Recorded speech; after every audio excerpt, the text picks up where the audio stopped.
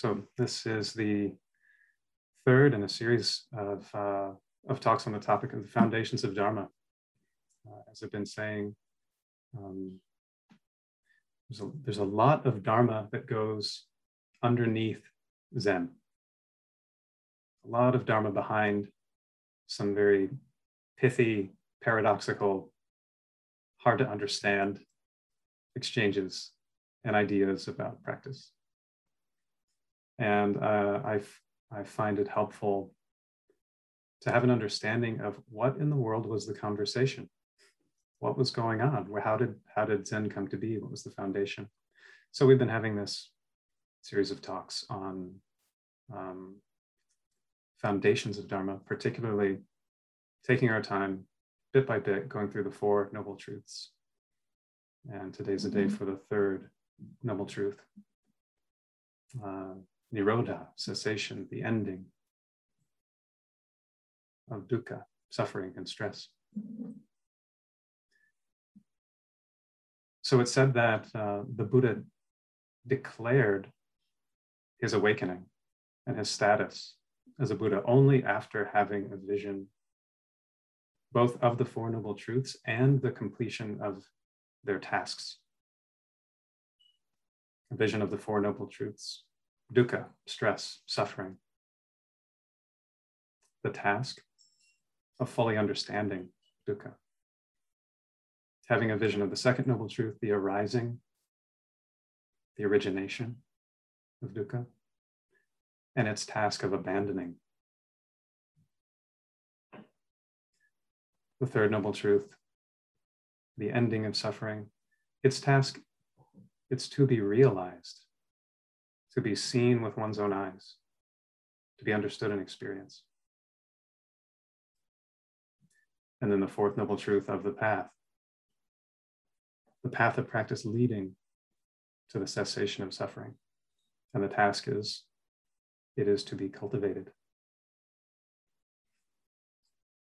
So the Buddha didn't declare awakening until having had that vision and having realized, oh, these are the tasks, these are the things I need to do if I really want to bring suffering to an end.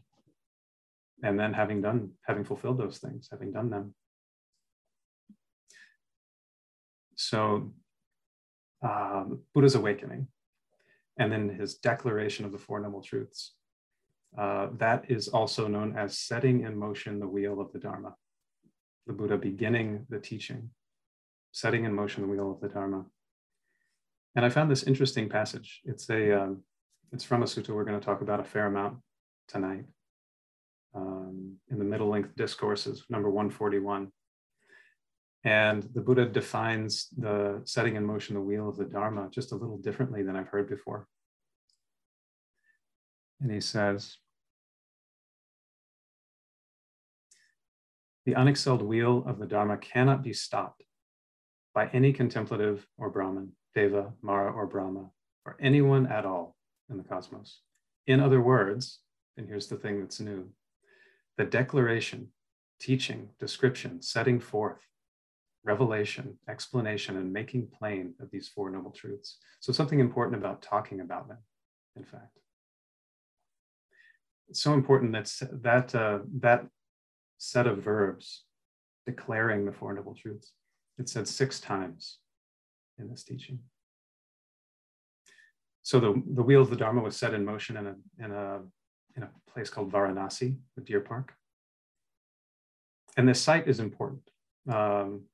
It's not only the site of the teaching we're going to talk about tonight, but it's also the site of the very first teaching of the Dharma.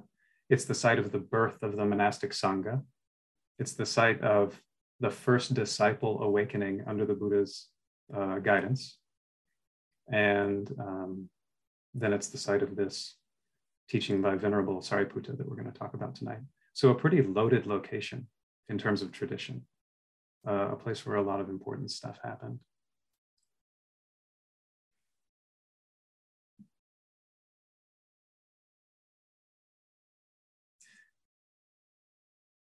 So in our discussion of the third Noble Truth, the cessation of suffering, and in fact, our discussion of all 4 of the Noble Truths, I found a lot of help in this teaching that we're going to talk about by the Venerable Sariputta, because Sariputta is known for being able to explain detail. Sometimes the teachings come along with not a lot of explanation, and I think that's kind of a positive thing. It can leave room for evocative and live interpretations of the teaching. Venerable Sariputta gives us some hints, some helpers, some pointers.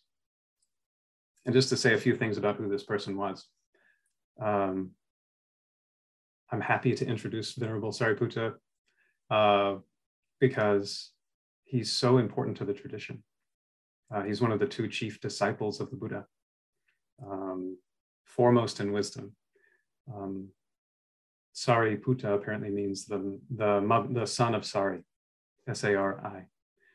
And as legends tend to go, he had a very auspicious youth, pretty sharp, as you could imagine, and had an experience that put him on the religious path when he was pretty young. He was also pretty quick-witted. Not only was this a sharp teacher, Venerable Sariputta, but he also understood the Dharma very quickly. So much so that it was even, I consider this one of the proto-koans, even before the koan literature, an instance of someone, in this instance Sariputta, hearing a short stanza of 4 lines, and by the time the 4th line happened, had awakened. At least had a glimpse of awakening, and then was later full awakened under the teaching of the Buddha. So quick.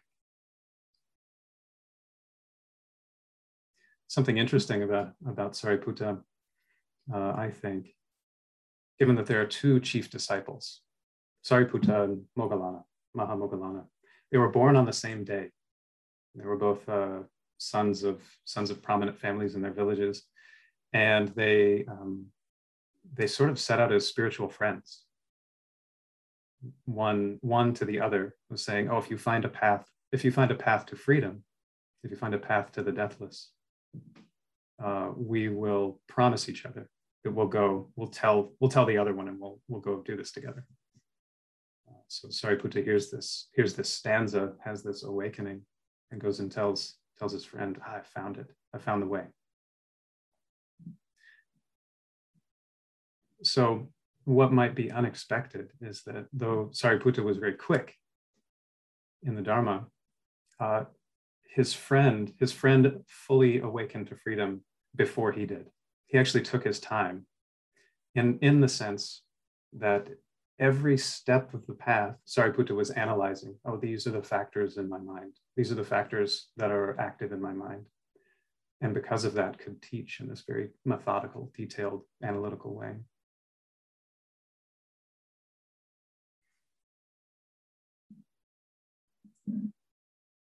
So in this teaching from the Middle Length Discourses, number 141, Analysis of the Truths, Sariputta is the main speaker, but he gets this amazing sort of stage opening by the Buddha.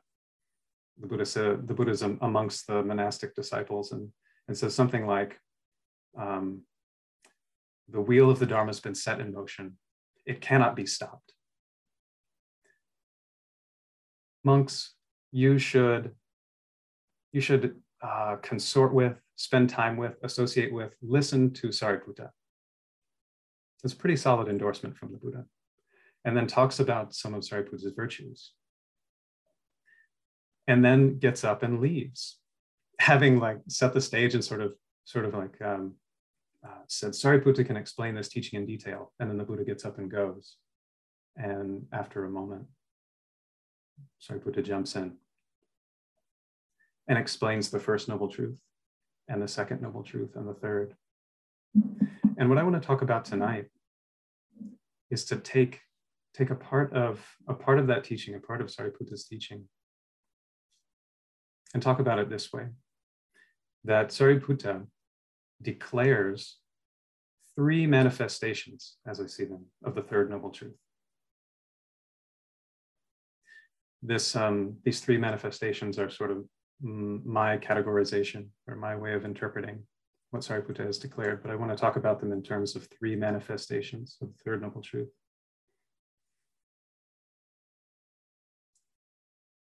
So first, to note that Sariputta declares these three manifestations in relationship specifically to that craving and clinging of the Second Noble Truth, that craving that leads to further becoming, as the definition goes. So all of the things we will say about the Third Noble Truth are in relationship to that sort of compulsive craving that can be experienced as painful, craving and aversion. I appreciate the translation of this word for craving, and craving is tanha, thirst. I think that really gets to the core, to me, of moves around some of the misunderstandings. It can be like, oh, craving, abandoned craving. Am I not supposed to have pleasant experiences? Not so. Think more about thirst and how that drives, how that can be a biological movement. So Venerable Sariputta declares three manifestations of the Third Noble Truth in relationship to thirst. And the first manifestation is renunciation and relinquishment of that same craving. Now, renunciation and relinquishment kind of sounds like a downer. Like, do I need to give something up? Relinquishment, renunciation. Renunciation sounds pretty heavy to me, but I want to move around those words and actually think of renunciation and relinquishment as Buddhist R&R, because when they're mature, there's actually so much relief and relaxation and support and ease that comes from these qualities. So as a manifestation of the Third Noble Truth, to get a sense of how these are more like R&R than the heaviness of renunciation and relinquishment, maybe what can point toward that is to consider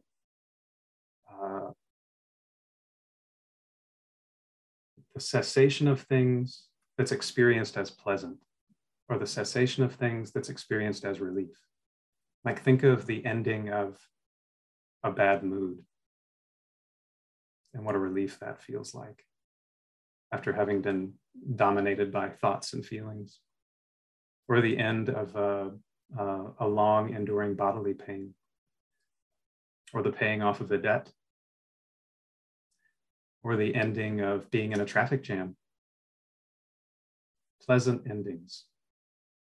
So to relinquish and renounce a traffic jam, a long-standing bodily pain,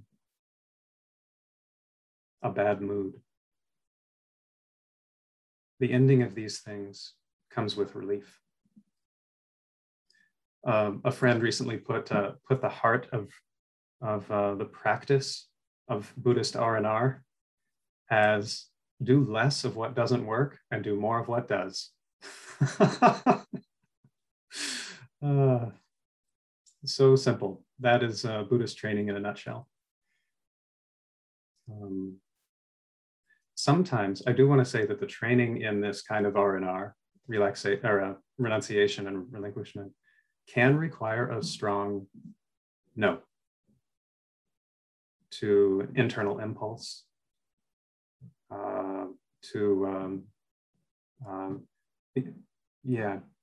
the reactivity to something in the environment, something about a no. But what I want to talk about regarding no is that it sometimes needs to be firm, but just the phrase firm enough. There's sometimes a way that renunciation and relinquishment can get an edge of aversion, an edge of like, oh no, can't let this happen. This experience is not okay. Aversion. So I think a corrective to that idea is firm enough. Firm enough. You want to keep a balanced relationship to experience, while letting go of what hurts, while letting go of what harms, and letting go of what leads to suffering.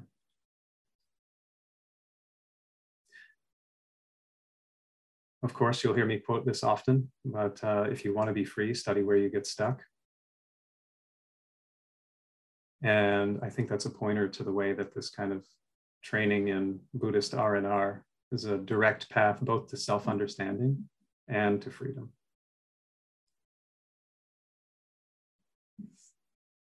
There's this great passage from priest ordination. We're having our first priest ordination at City Center on Saturday in 2 years. For the first time, we're going to have some folks in the community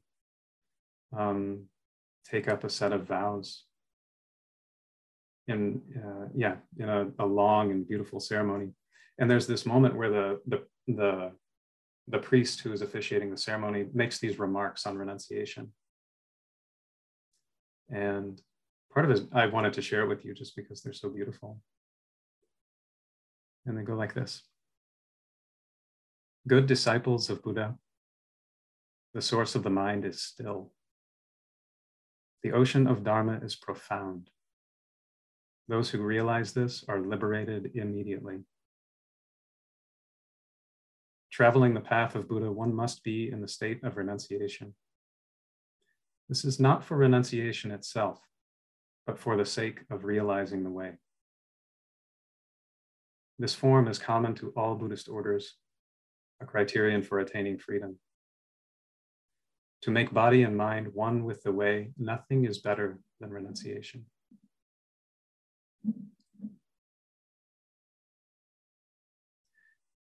So this renunciation and relinquishment, it's the first of the 3 manifestations of the Third Noble Truth that Sariputta names, and it characterizes the Buddhist community, the training in Buddhist community.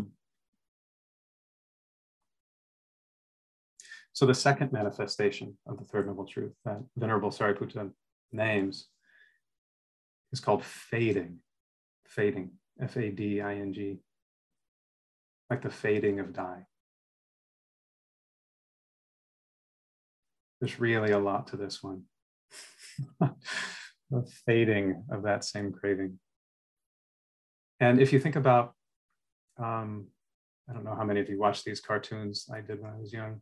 There's that one with that really wily coyote that's always trying to do stuff to that roadrunner.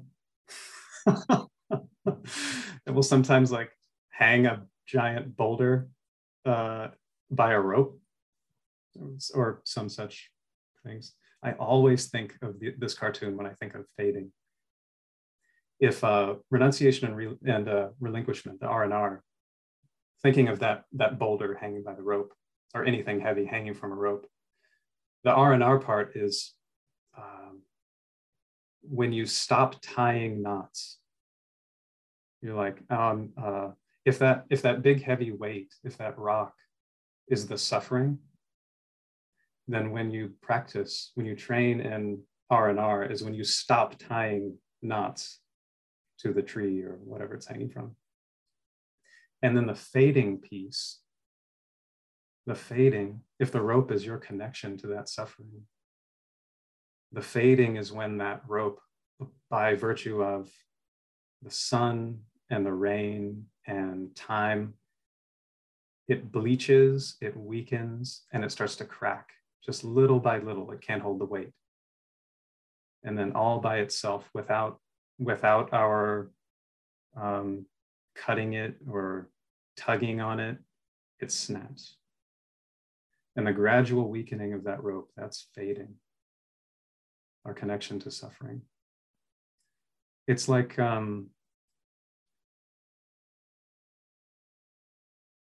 it's this slow, just gradual fading of craving and clinging with regard to experience. That's so, in such this tangled way, binds us to suffering. And by the simple virtue of engaging in our practice, weakens that connection. And we don't know when, we don't really know exactly where. At some point, that rope gives way, and our binding to suffering is released.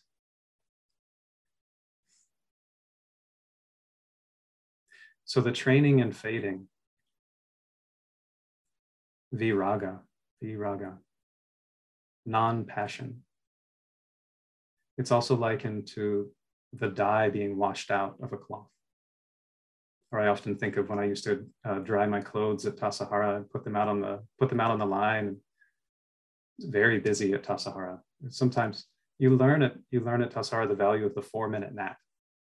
And sometimes I didn't have time to go get my laundry after I put it out on the line. And I would leave it there for a few days, and we'd come back, and my dark blue shirt had this, not only had this like crispy hand wash folded in half sort of thing going on, but it also had a nice faded white middle of the summer sun line on it, right? The dye had faded. I still wear that shirt.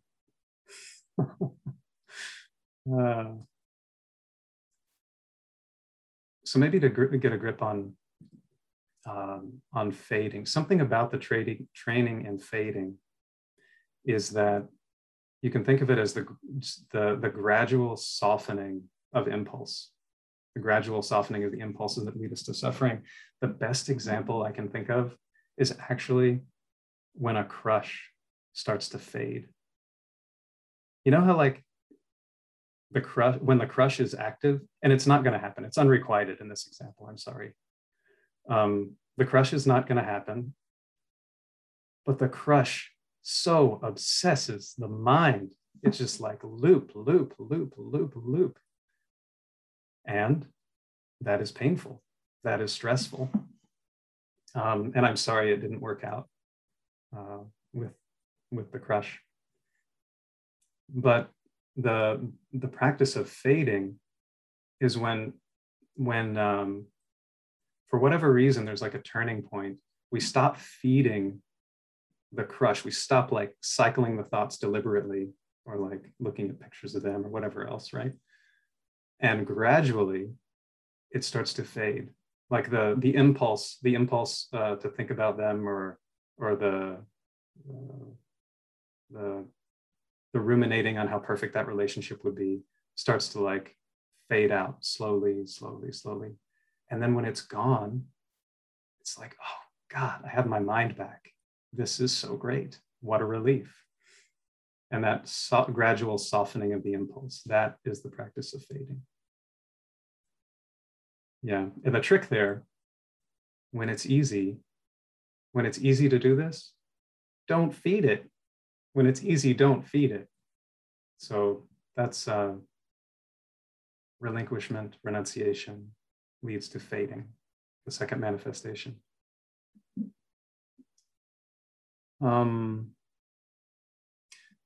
This is a very important point about the practice of fading, is that it requires the courage of clearly seeing what's going on, clearly seeing the impulse and relating to it with dispassion, just not feeding it. We can still have strong feelings, but we're aware, just like in Zazen. It's the practice of staying on the seat, staying connected to experience. Yeah. And the practice washes it away. So that's the second manifestation of the third noble truth, is fading. Third manifestation of the third noble truth that Sariputta discusses.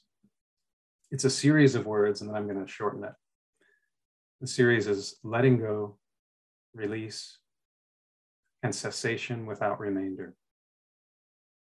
Letting go, release, and cessation without remainder. Before I make it smaller, I just want to I want to highlight that very last part, cessation without remainder, because I find that really inspiring. This to me points to just how free we can be. More on that later. The third noble truth is full of so much good news. This is the freedom truth. So letting go, release, and cessation without remainder. And to shorten it, it's the manifestation of release.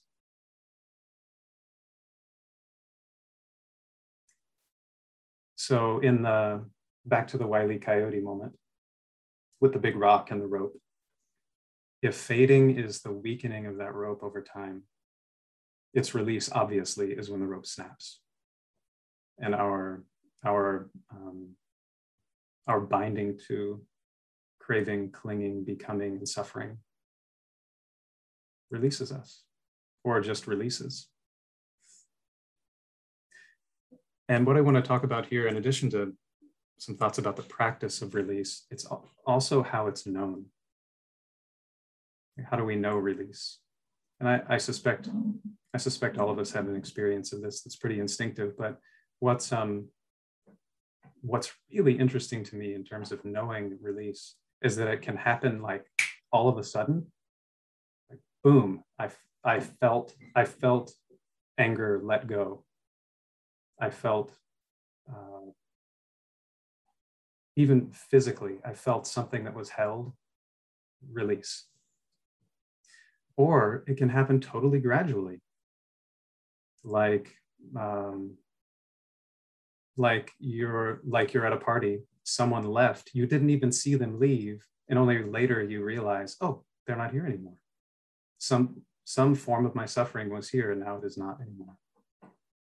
So release is always recognizable by absence. But sometimes you see it go and it happens quickly. Sometimes you don't see it go and it happens gradually. Release is also known by the characteristic, the felt experience of just utter uprightness. Think of your upright posture during Zazen, in which there's no tug or no push, no pull of craving, clinging, aversion. And you can recognize release.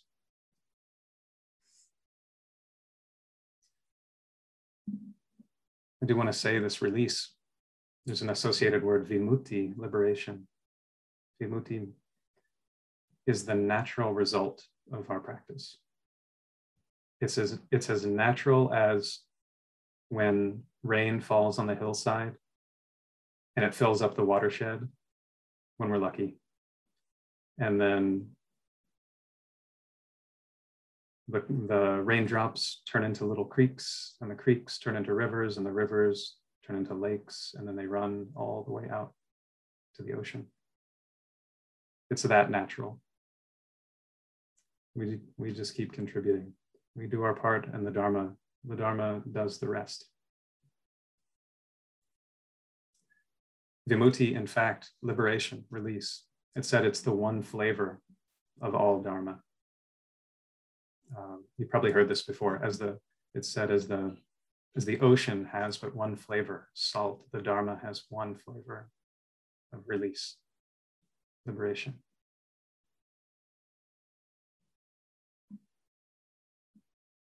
I told you this was good news. Third Noble Truth is good news. And these experiences, large or small, gradual or sudden, of release, of this manifestation of the Third Noble Truth, can be tremendously confidence building. Like Sariputta again, heard that stanza, that proto-koan that I mentioned earlier. Having heard it, had this very clear discernment of something letting go, and had the confidence to go to his friend and say, I've found the way, let's go practice.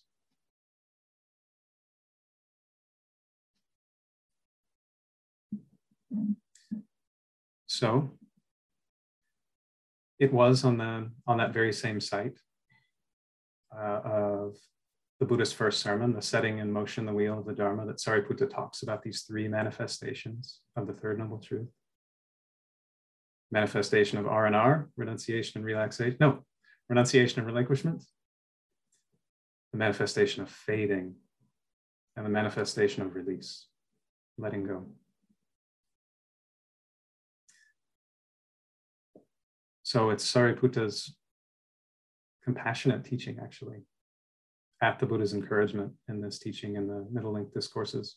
It continues the rolling of the wheel of the Dharma, and it cannot be stopped. That too is confidence building. And our tasks, in addition to hearing and remembering and practicing the teachings, we take up the four tasks of the Four Noble Truths. With dukkha, we're meant to comprehend. With its arising and origination, we're meant to abandon. And with these manifestations of the Third Noble Truth, we're meant to realize. And then next time we'll talk about the Fourth Noble Truth and the task of cultivating. And I want to encourage us all in our practice by listing some of our Dharma ancestors over the generations who realized with their own hearts and bodies and minds the beauty of freedom and passed it on to others. And because of that, we are beneficiaries. Like one of the early female monastics, Patachara, unparalleled teacher. There's an instance of her teaching in the Therigatha, at which time 500 female monastics are enlightened while she's giving the teaching. Mahapajapati, ancestor, first Buddhist nun, Venerable Sariputta, known for leading others to awakening. Other chief disciple, Mahamoggallana, Mahakasyapa, who never gave up life of austerities, living in the woods, even when the Buddha was like, you should come live with me somewhere comfortable. He's like, no, for future generations, I will continue. Venerable Ananda, memorizing the entire canon, passing it on to us. Chan Master Hongzhi, articulating silent illumination. Our Chan founder Bodhidharma, who voyaged on foot from India to China, on foot. And then Zen Master Dogen took his life in his hands and set sail from Japan to China, nearly died, prayed to Avalokiteshvara to make it for the true Dharma. And then Suzuki Roshi crossed the ocean to share the Buddha Dharma, turned the Dharma wheel, and gave his life. He became American soil. Yeah, I'm filled with gratitude when I think about these ancestors that realized the Dharma. I hope with us and many, many generations to come, the Dharma wheel keeps turning and turning. Please, please practice with sincerity. Thank you.